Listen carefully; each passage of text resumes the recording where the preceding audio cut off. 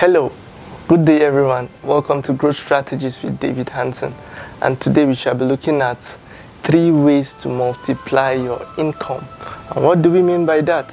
How do you increase your income? How do you increase the amount of money that comes to you? How do you increase your inflow of finances? Those are what we shall be considering today. Number 1, leverage on your knowledge. Leverage on your knowledge. In other words, capitalize on what you know. What you know may be needed by people outside, but your inability to translate that information to resources or to finances may be the reason why you are where you are today.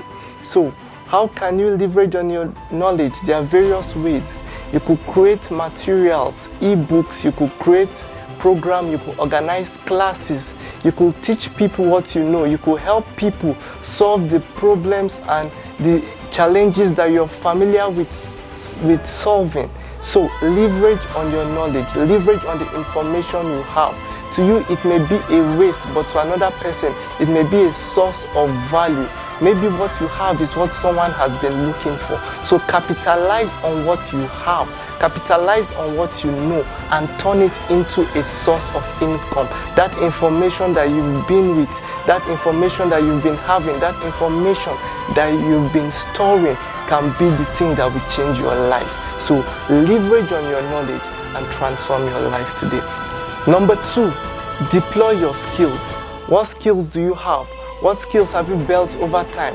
What skills have you been able to gather? What experiences do you have? Put this together and then turn them into sources of income. You may be asking, I don't have any skill, I've not built any skill over time. This is the time to position for the future. This is the time to learn something that will be of value tomorrow. So build new skills, develop yourself and build abilities that will be necessary and required in the future to increase the amounts of money that come to you. Number 3, put your money to work.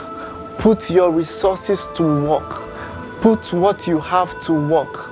Money is meant to be saved and invested. So put your monies to work. Let your money bring in more money. Invest in things that will bring in money. Don't just spend your money on liabilities.